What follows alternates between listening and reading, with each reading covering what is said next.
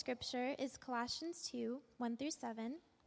If you're reading from the Black Pew Bibles, it can be found on page 983. Please stand for the reading of God's Word.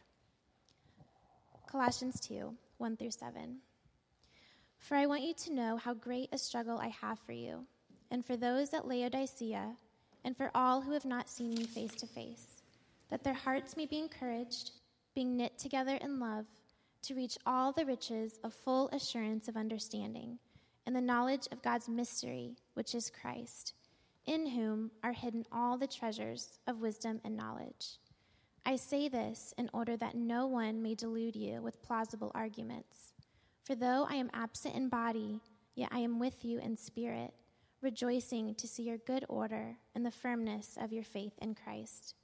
Therefore, as you received Christ Jesus the Lord, so walk in him, rooted and built up in him and established in the faith, just as you were taught, abounding in thanksgiving. Amen. You may be seated. Good morning, Delta Church. How you doing? Good. It's good to see you this morning. We're in our 5th week as we're studying Paul's letter that he wrote to the Christians who are living in a town called Colossae. So we call this the letter of Paul to the Colossians. We've titled our sermon series Life, where we see life in Christ and we see the way that Jesus Christ informs the way we live life.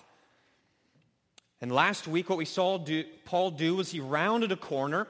He's been focusing on the Colossians and the situation that was going on there in Colossae. Last week he rounded a corner to where he took a glimpse of his ministry in the way that Jesus Christ called him and the way that Jesus called him to be a steward of the ministry of Jesus Christ, to proclaim the gospel to these Christians who are living in this city called Colossae.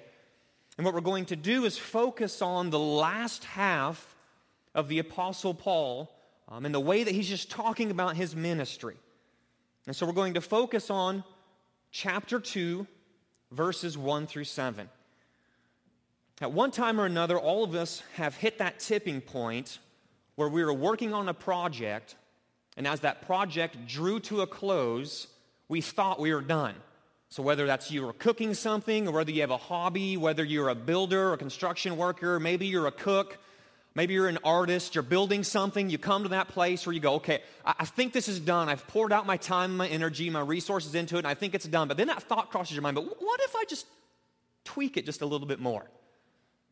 And so you make a decision in the last minute to make a final adjustment, only to realize that final adjustment in the end was a complete mistake. Because what you did was you wound up ruining something that was just fine in the first place. So maybe you've been working on that stew, and you've been working on it all day long. It's been in the crock pot, working, growing. You come over and you do that final taste test. You're like, this is good, but maybe just a little bit more salt. And you throw in the salt and you taste it again. You're like, oh no. Like you just ruined the whole thing. Or maybe you're an artist. Maybe you're a photographer. One more little touch up, and then all of a sudden you step back and go, oh, this looks horrible. Like I should have just left it. It was just fine where it was. 30 years ago, in 1985, Coca-Cola found themselves in this exact same place. After decades of success with a recipe that was loved by many, Coca-Cola decided, if you remember, to tweak the recipe. So in April of 1985, they completely dumped their old recipe. The theory was that we're going to lock this baby up, we're sticking it in a vault, we're never using it again. And what did they roll out? They rolled out something called New Coke, which is like an epic failure. Like people started doing taste tests on it, and like there was like responses coming back from Americans that like, this thing is awful. Actually, people described themselves as being angry at Coke and hostile because how dare they change something that was good in the first place. So the public's reaction to the recipe was just extremely negative. And so it took 2 years later, New Coke eventually went the way of the dodo. It was gone. And then what they come out with, they rebranded Coca-Cola as Coca-Cola Classic. They brought back the original and they stuck with it.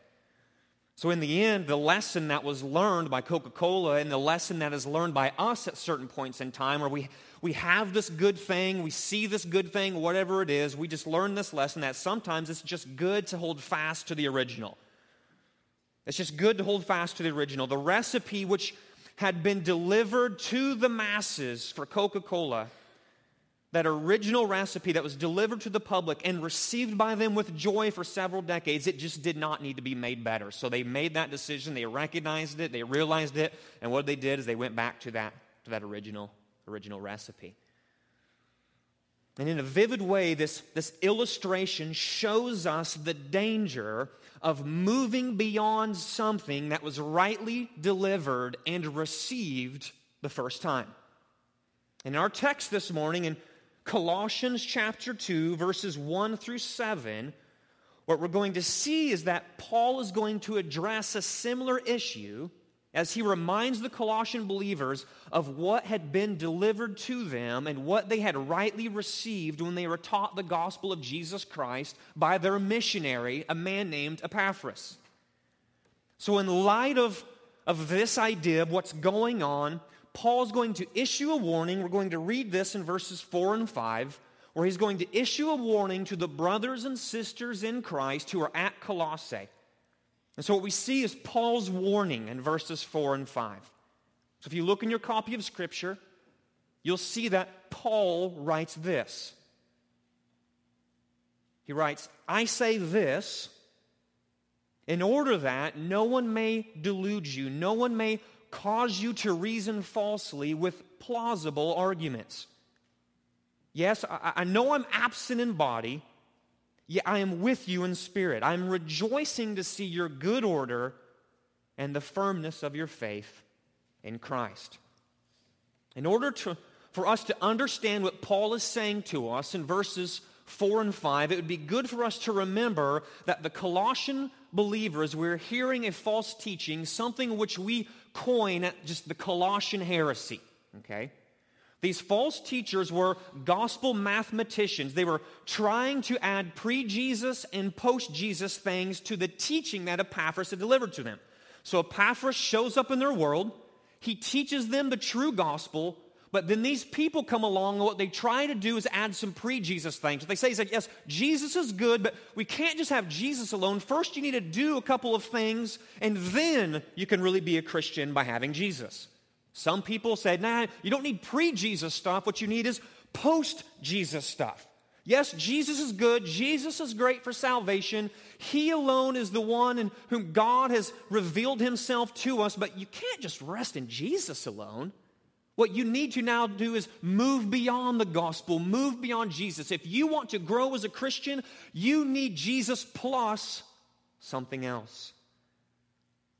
And in essence, what they're doing with this pre-Jesus and post-Jesus teaching was they were undermining the true gospel that was delivered to them. Their teachings were moving people away from Christ alone. They were telling people that it was not enough for a person to mature in spiritual fullness by just having Jesus. They argued that the gospel that was preached to the Colossians, in essence, was junior varsity, freshman squad. If you want varsity level Christianity, you need to listen to us. You can't just listen to what Paul said. You can't just trust what Epaphras said.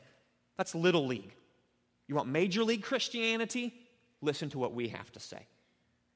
And so for this reason, Paul writes a warning to them, and you see this in verse 4. When he says, I want you to be aware, I want you to be on guard. Why am I writing these things? I'm writing these things to you. When he says this, we're going to unpack this here a little bit, but when you see that word this at the very beginning of verse 4, when I say this, he's at least referring to what he has said in the previous 3 verses. So he says, I'm saying these things, I'm saying this, why? In order that no one may delude you with plausible arguments. So the question we have to ask, what does Paul mean by plausible? What does he mean by plausible arguments? See, for an argument to be plausible means that the argument sounds reasonable. So imagine if I were to walk through those doors, walk down the aisle, come up here and stand in front of you and go, I want to tell you about the job that I do. I don't know if you know this, but I'm actually an Olympic gold medalist in women's gymnastics. You look at me and go, that guy's insane. There is no air of plausibility about me. Like if I was like, no, listen, you need to go see pictures of me. I know how to do this. You look at me and go, one, you're not a woman. 2, you do not have the body of an Olympian gymnast. So no matter how much I tried to argue before, there's nothing reasonable in me arguing in this way. It's just so obviously false. But what could be a plausible argument is, if I went back out that door, put on a suit and tie, grabbed a set of construction documents and came up here and go, let me tell you about how I'm an architect. I just got done meeting with a structural engineer last week, and we were able to figure out the load-bearing pressure points and the right bolts that we need on those joints so that the columns and the beams would be able to support the framework of the structure, and I'm going to roll out my construction documents. You might go, he might be an architect. Looks like an architect, talks like an architect, looks like he's dressing like an architect, he's got construction documents that architects use. There might be an air of plausibility to that. It might be reasonable that he actually is an architect. So it was with these false teachers.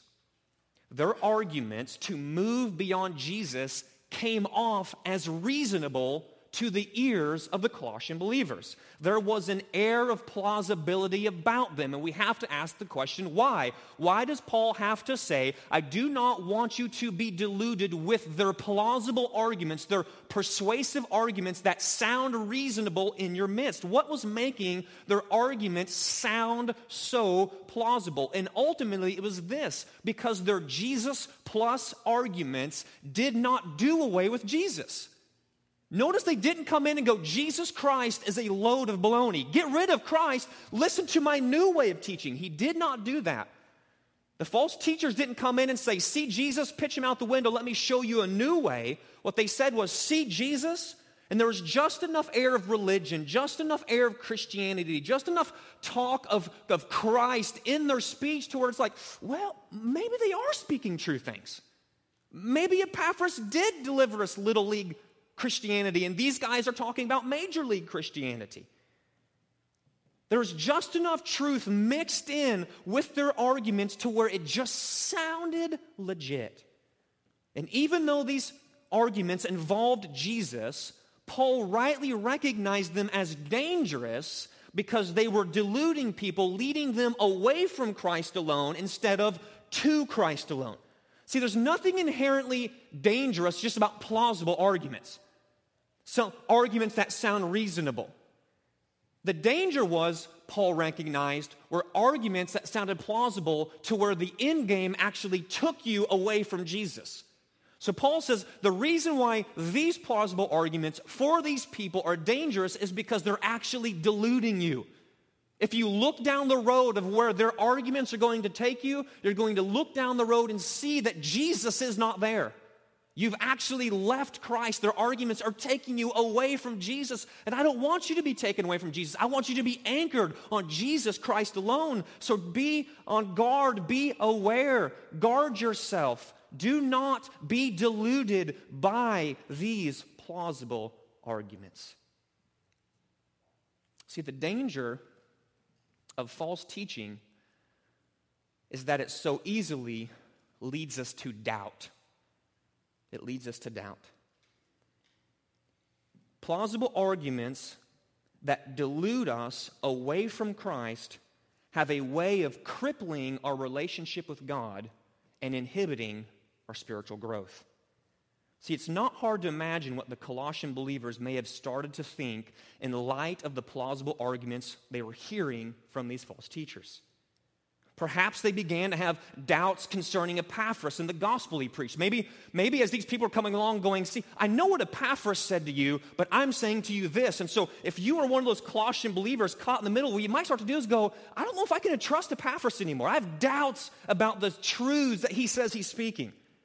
I have doubts about the gospel that he was saying is true, because here's Epaphras on one side saying, no, the gospel is this. And then you have people over here saying, no, the gospel is this. And here's the Colossian believers stuck in the middle going, I'm doubting now. I don't know if Epaphras is trustworthy. I don't know if it's true. I don't know if his ministry is legit anymore. Or maybe they just began to have doubts concerning the Christ of the gospel. Epaphras is standing over here going, Jesus Christ alone.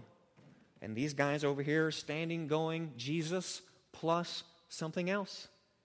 And here's the Colossian believers just stuck in the middle going, I don't know what to think about Jesus anymore. I have doubts about Christ. Is it this? Is it this? I don't know.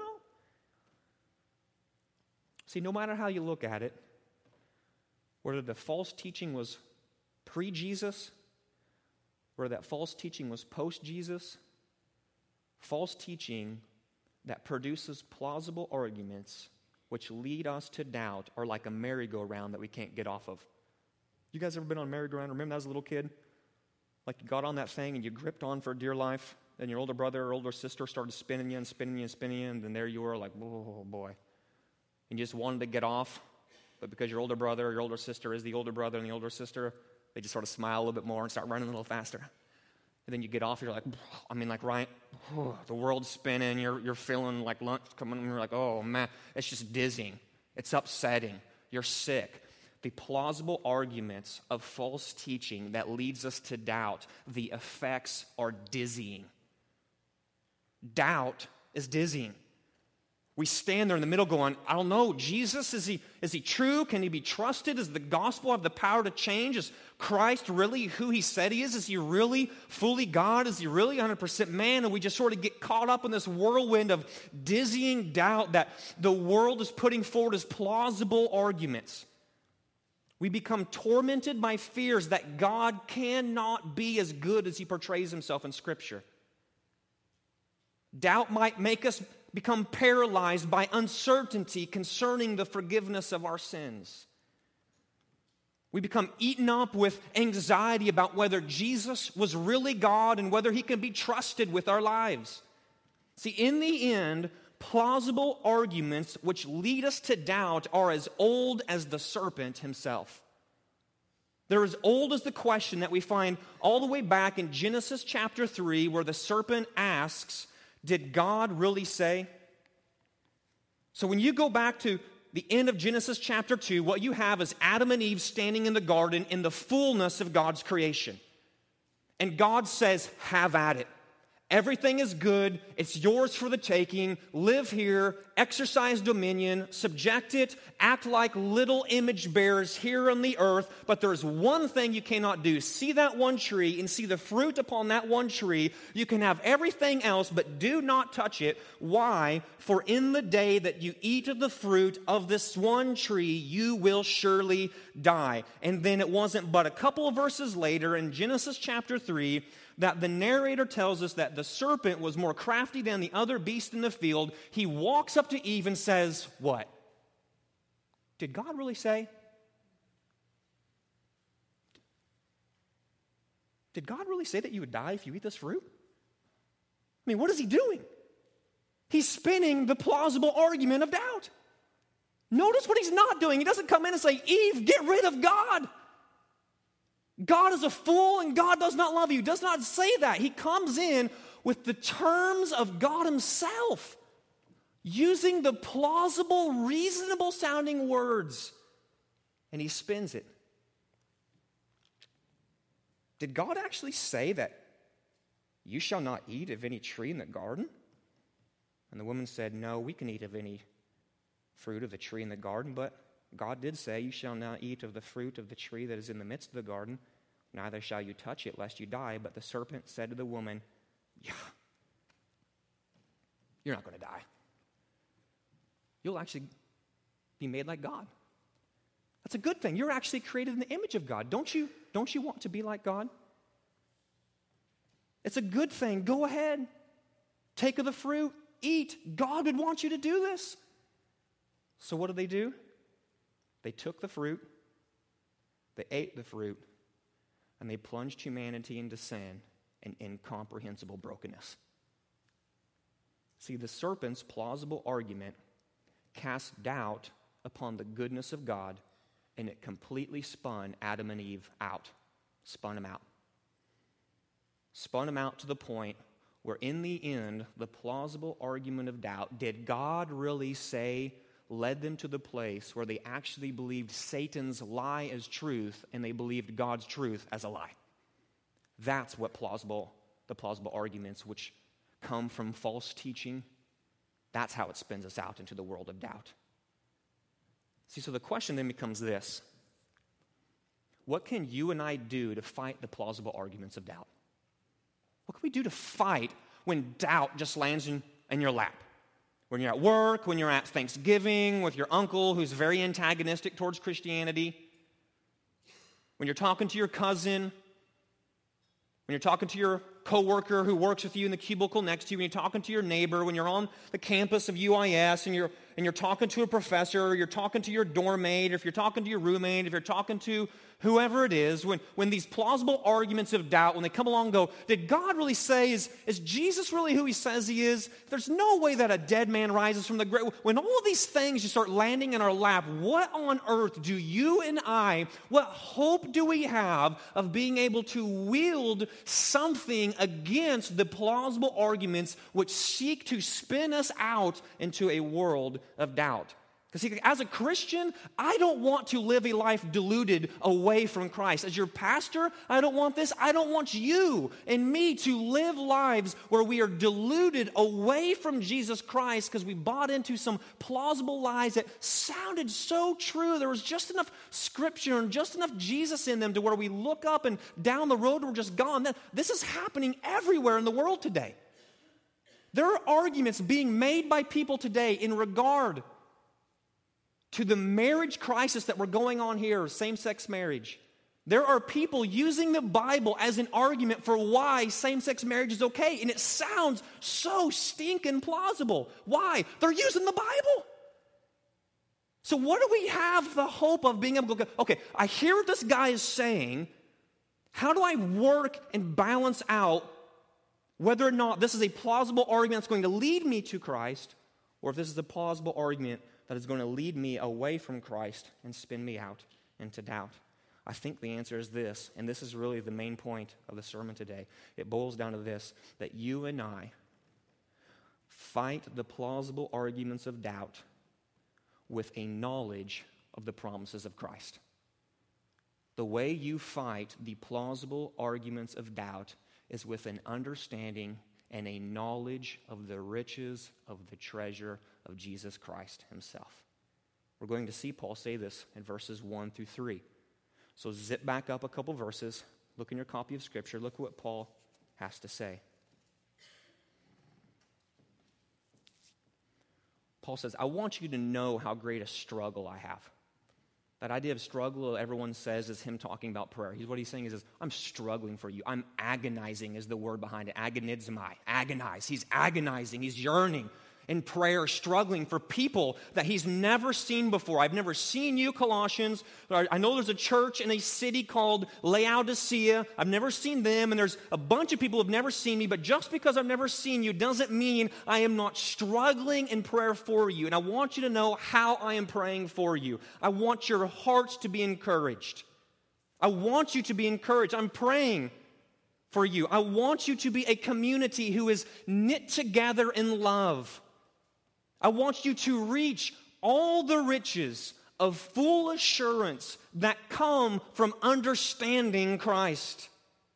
I want you to reach all the riches of full assurance that come from the knowledge of God's mystery, which is Christ. For in Christ are hidden all the treasures of wisdom and knowledge.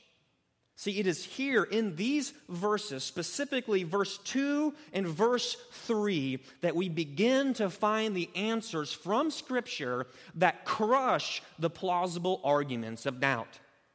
See, Paul writes that in Christ are hidden all the treasures of wisdom and knowledge. There is a vast reservoir of riches in knowing Jesus. And Paul's language reminds us that the knowledge of Christ is to be sought after and valued above all else. Christ is the infinite treasure. Christ is the infinite value. To know Him is the place that we were created to be. We were created to know Christ intimately and understand Him. For therein we find the riches of everything that you and I need as brothers and sisters in Christ. Imagine that you're walking through a field and you stumble upon a treasure chest. You trip, you look back, and you see the little corner. Something that looks like a wooden chest sticking out of the ground. So what you do is you go home, call up the boss, say, I will not be at work today. You grab your shovel, you go back to that field, and what do? You work, man. You start digging into that field. Why? Because you want that treasure chest. So you sweat and you toil and you labor, and what you do is you unearth this thing. and you pull it out and you set it on the ground, and what you have before you is one of the most ornate, beautiful wooden treasure chests you've ever seen in your whole life. There is just something implicitly beautiful about the ornate beauty of this treasure chest. It's one of the most beautiful things you've ever seen. Now, what you don't do is merely treasure the wooden chest and just walk away. I mean, this thing's beautiful. You want the wooden treasure chest. It's ornate. You found it. It's yours. You want this thing, but you know there is a hoard of treasure inside that thing. So what you don't do is go, man, that wooden treasure chest is awesome. See you guys, that's all I want. No, what you want is you want that treasure chest, and you want the treasures that are inside of that treasure chest. You know what is waiting inside of that thing, and you can't wait to crack that thing open so you can claim the treasure and behold and gaze upon that value of the treasure that is inside that treasure chest. So not only do you get the beauty of that ornate chest, but you also get the treasure. And Paul comes along and says, Jesus is like that treasure chest. Yes, you get Jesus, but what you also get are the treasures that are wrapped up inside of him, wisdom and knowledge that destroy the plausible arguments of doubt. See, the light of the knowledge of the glory of God as revealed in the face of Jesus Christ is a treasure of infinite worth and value. And we are called to plunder the riches of Christ. Christ alone is the treasury of divine wealth and wisdom, and we are called to plunder and to take and to imbibe and to use and to know these treasures that are ours because we are in Jesus Christ. But notice what Paul says next. He connects a knowledge of Christ to the full assurance that comes from understanding Christ. Look at how he weaves together verses 2 and 3. He says this, statement of fact, promise. Here's what you need to know. In Christ are hidden all the treasures of wisdom and knowledge. And here's how I'm praying for you. I want you to have a knowledge of Christ, and I want you to have an understanding of Christ. Why? Because when you have an understanding of Christ and a knowledge of Christ and all the treasures that are hidden in Christ, therein you will find the full assurance that lays doubt to death. The assurance that kills doubt is rooted in Jesus Christ alone. This is the point of assurance. It is a function of knowledge.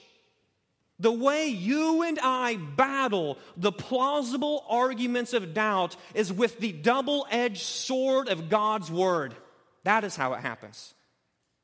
The way that you and I defeat doubt is by saturating ourselves in the Scriptures with a knowledge of the promises of Christ that come from Scripture. For when we know and understand Christ, it is there that we find the assurance that just kills doubt whenever it comes.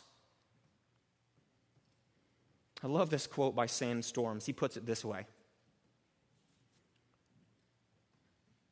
Sin-killing, Satan-silencing confidence does not fall from heaven like manna, nor do we serendipitously bump into it as we skip blissfully and ignorantly down the yellow brick road to a heavenly Oz. The Holy Spirit imparts hope. The Holy Spirit imparts confidence.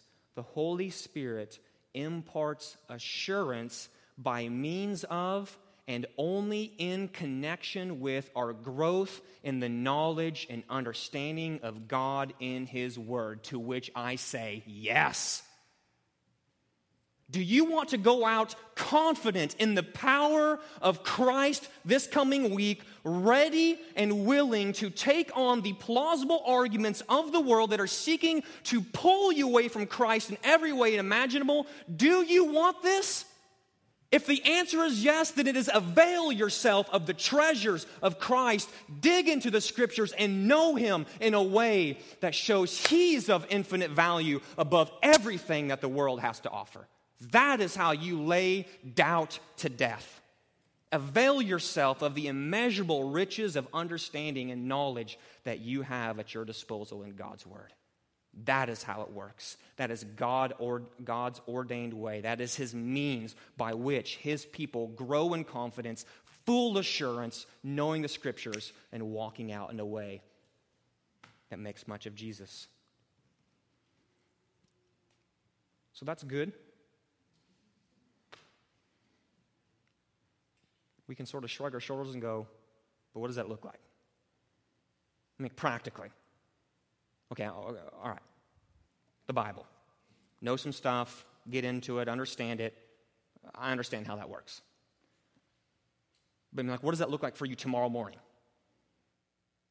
Like, what's the practicalities of this reality working itself out this coming week? Whenever you're trying to figure out what it looks like to walk in a manner that is worthy of the Lord, fully pleasing to him. It looks like this. It looks like you and I finding the promises of Christ found in Scripture and then specifically wielding them against the plausible arguments of doubt. That's what it looks like. So what I want to do is just scale back here with me, okay? I want to show us how to wield these promises of Christ, and in order to do that, we need to look down at verse 4. So remember what Paul said down in verse 4. He says this. Paul writes, I say this in order that no one may delude you.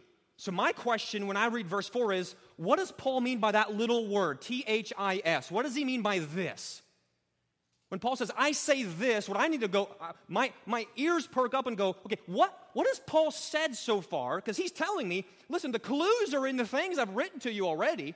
I've already said some things that you can actually use in a certain way to wield against the plausible arguments of doubt.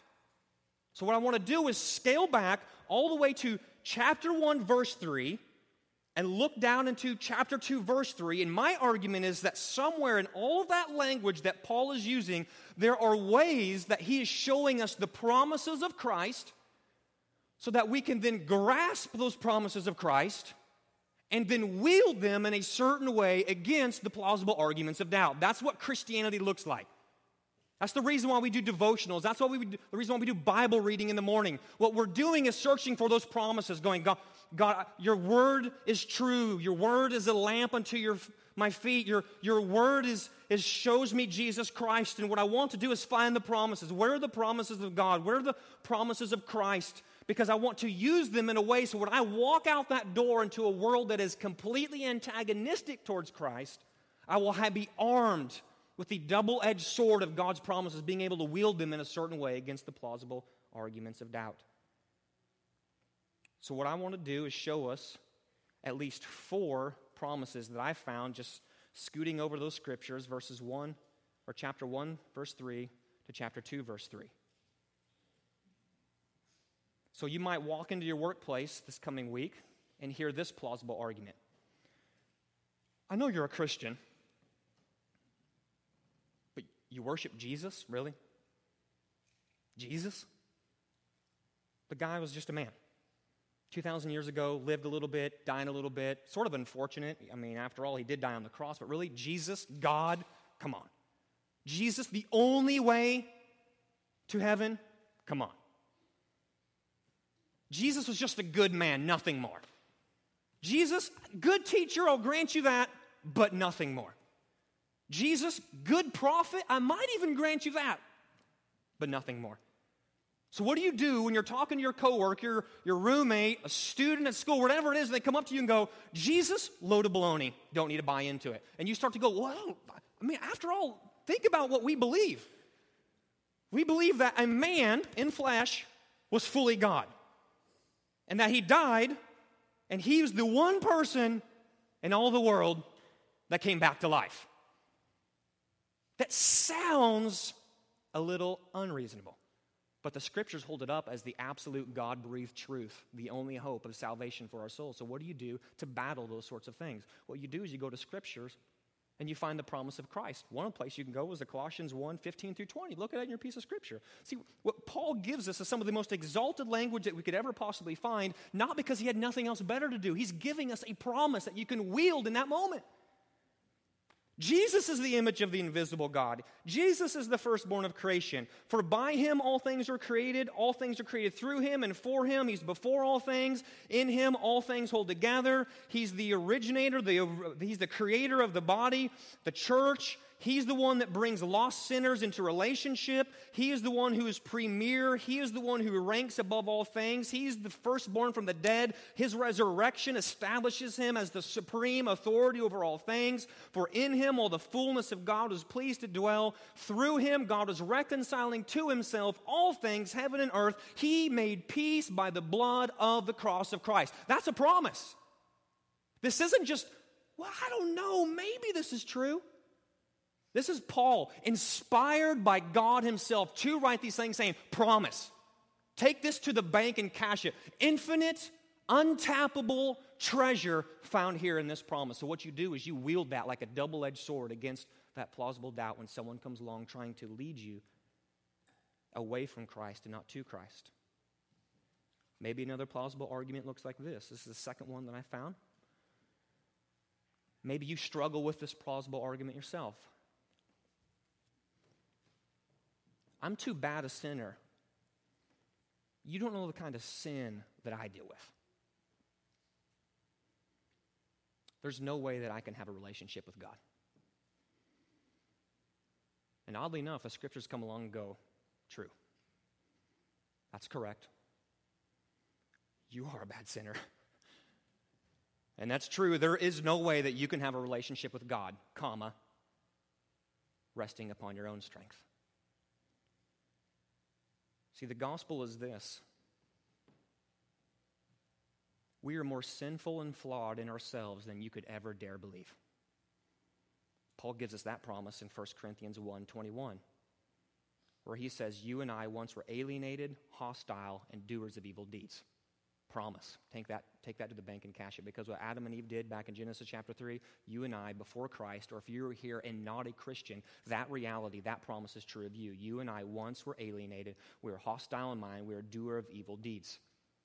So when you hear that little whisper come in your ear, you're a bad sinner, and there's no way that you can have a relationship with God. We are to own that reality and go, that is true. I am alienated from God. I am hostile in mind. My heart is in full tilt rebellion against my Creator. I don't want anything to do with him. I don't want a relationship with him. I love to do evil deeds against God. But the gospel steps in and the promise steps in and says this, yes, you and I are more sinful and flawed in ourselves than we ever dared believe, but you and I are more loved and accepted in Jesus Christ than we ever dare hoped.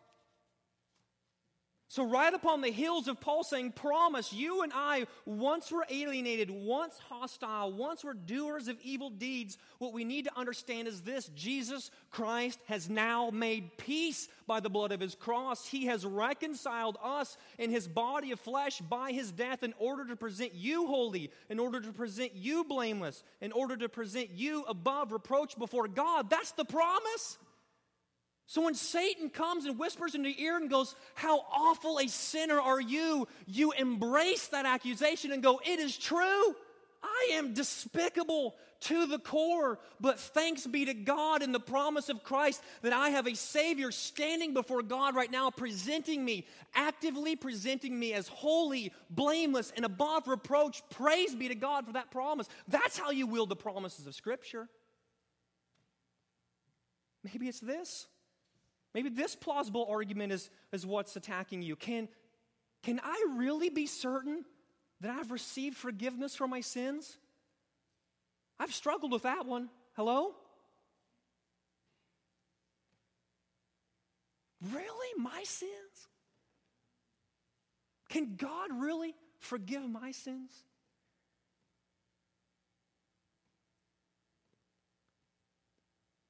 Paul writes in Colossians 1:12-14, the Father has qualified you to share in the inheritance of the saints in light. The Father has delivered you from the domain of darkness. The Father has transferred you and I to the kingdom of his beloved Son. Just in case you don't get what I'm saying, let me tell you this. In the Son, Jesus Christ, we have redemption. We have the forgiveness of sins. Not because you did anything, but because Christ did everything. That's a promise. The dark hours of the night when your head's on the pillow and the day that you just blew because you were living in sin and you weren't walking in the Spirit, you were walking by the flesh, and you lay your head down the pillow and you're like, oh no. The enemy comes along, starts whispering in your ear, you are despicable. You are awful. Surely you have no forgiveness for your sins, even the sins that you just committed an hour ago right before you went to bed.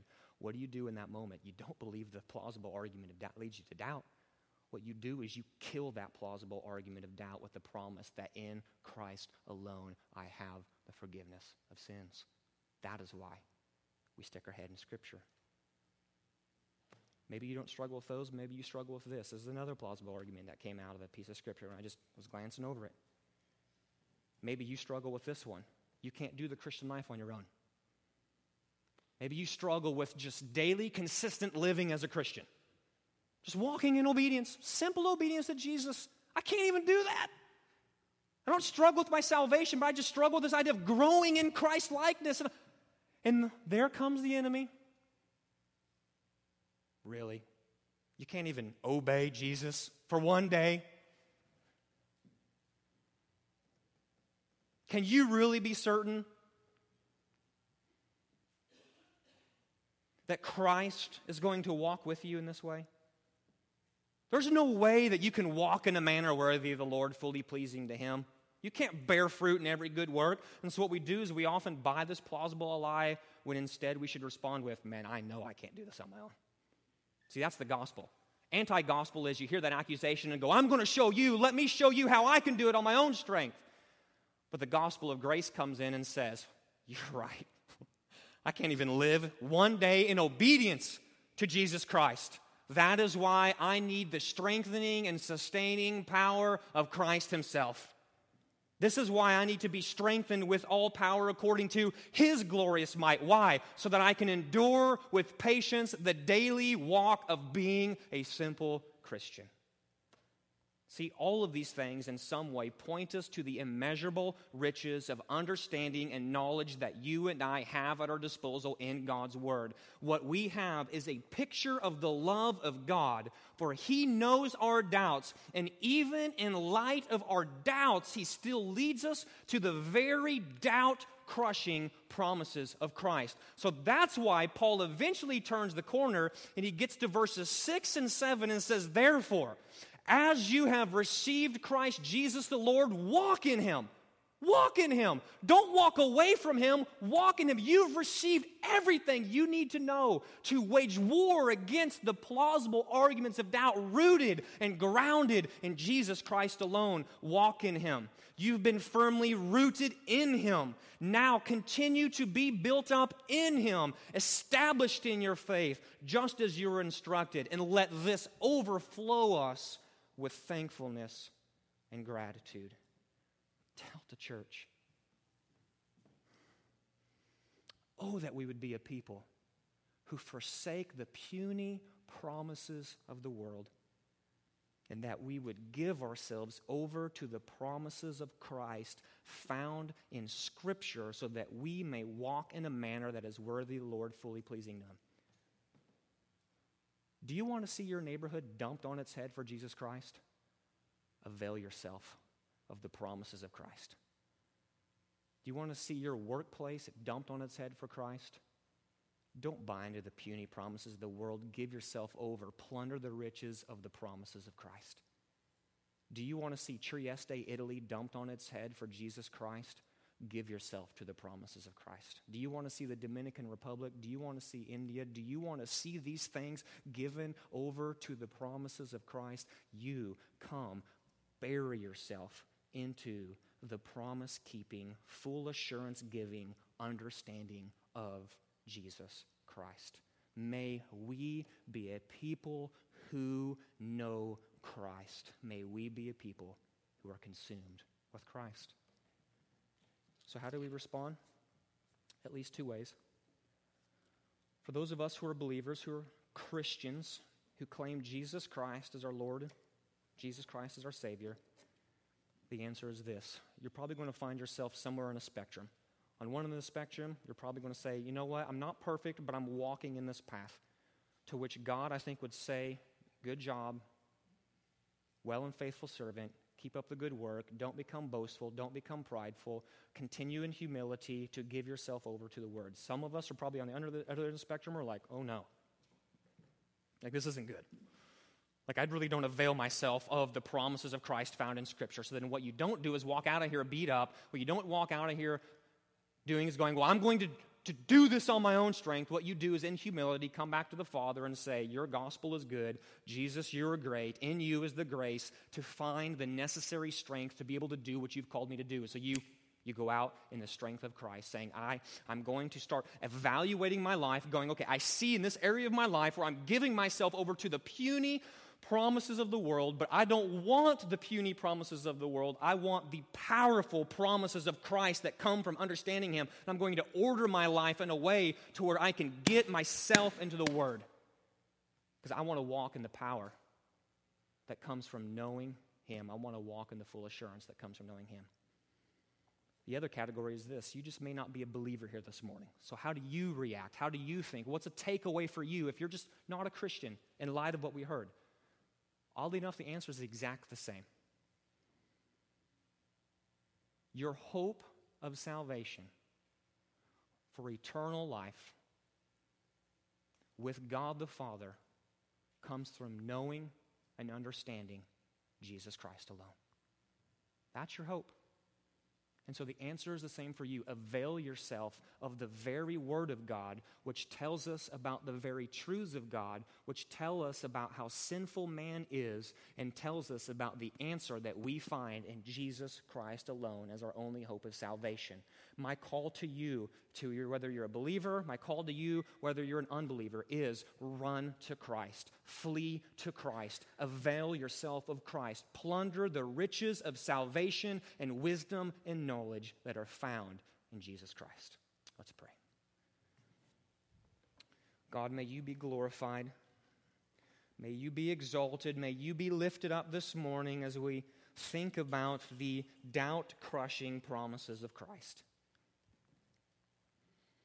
God, may we walk out of here centered on Jesus. May we leave here strengthened, encouraged, emboldened, not because of wise or plausible words that I was speaking, but because the Spirit of the living God spoke in power in a demonstration of the power of God, showing that Jesus Christ is greatly to be praised, greatly to be followed. He is that treasure that we are to run after and to plunder. God, I ask that you would do this for your name's sake and that you would do this for your glory. In Christ's name I pray. Amen.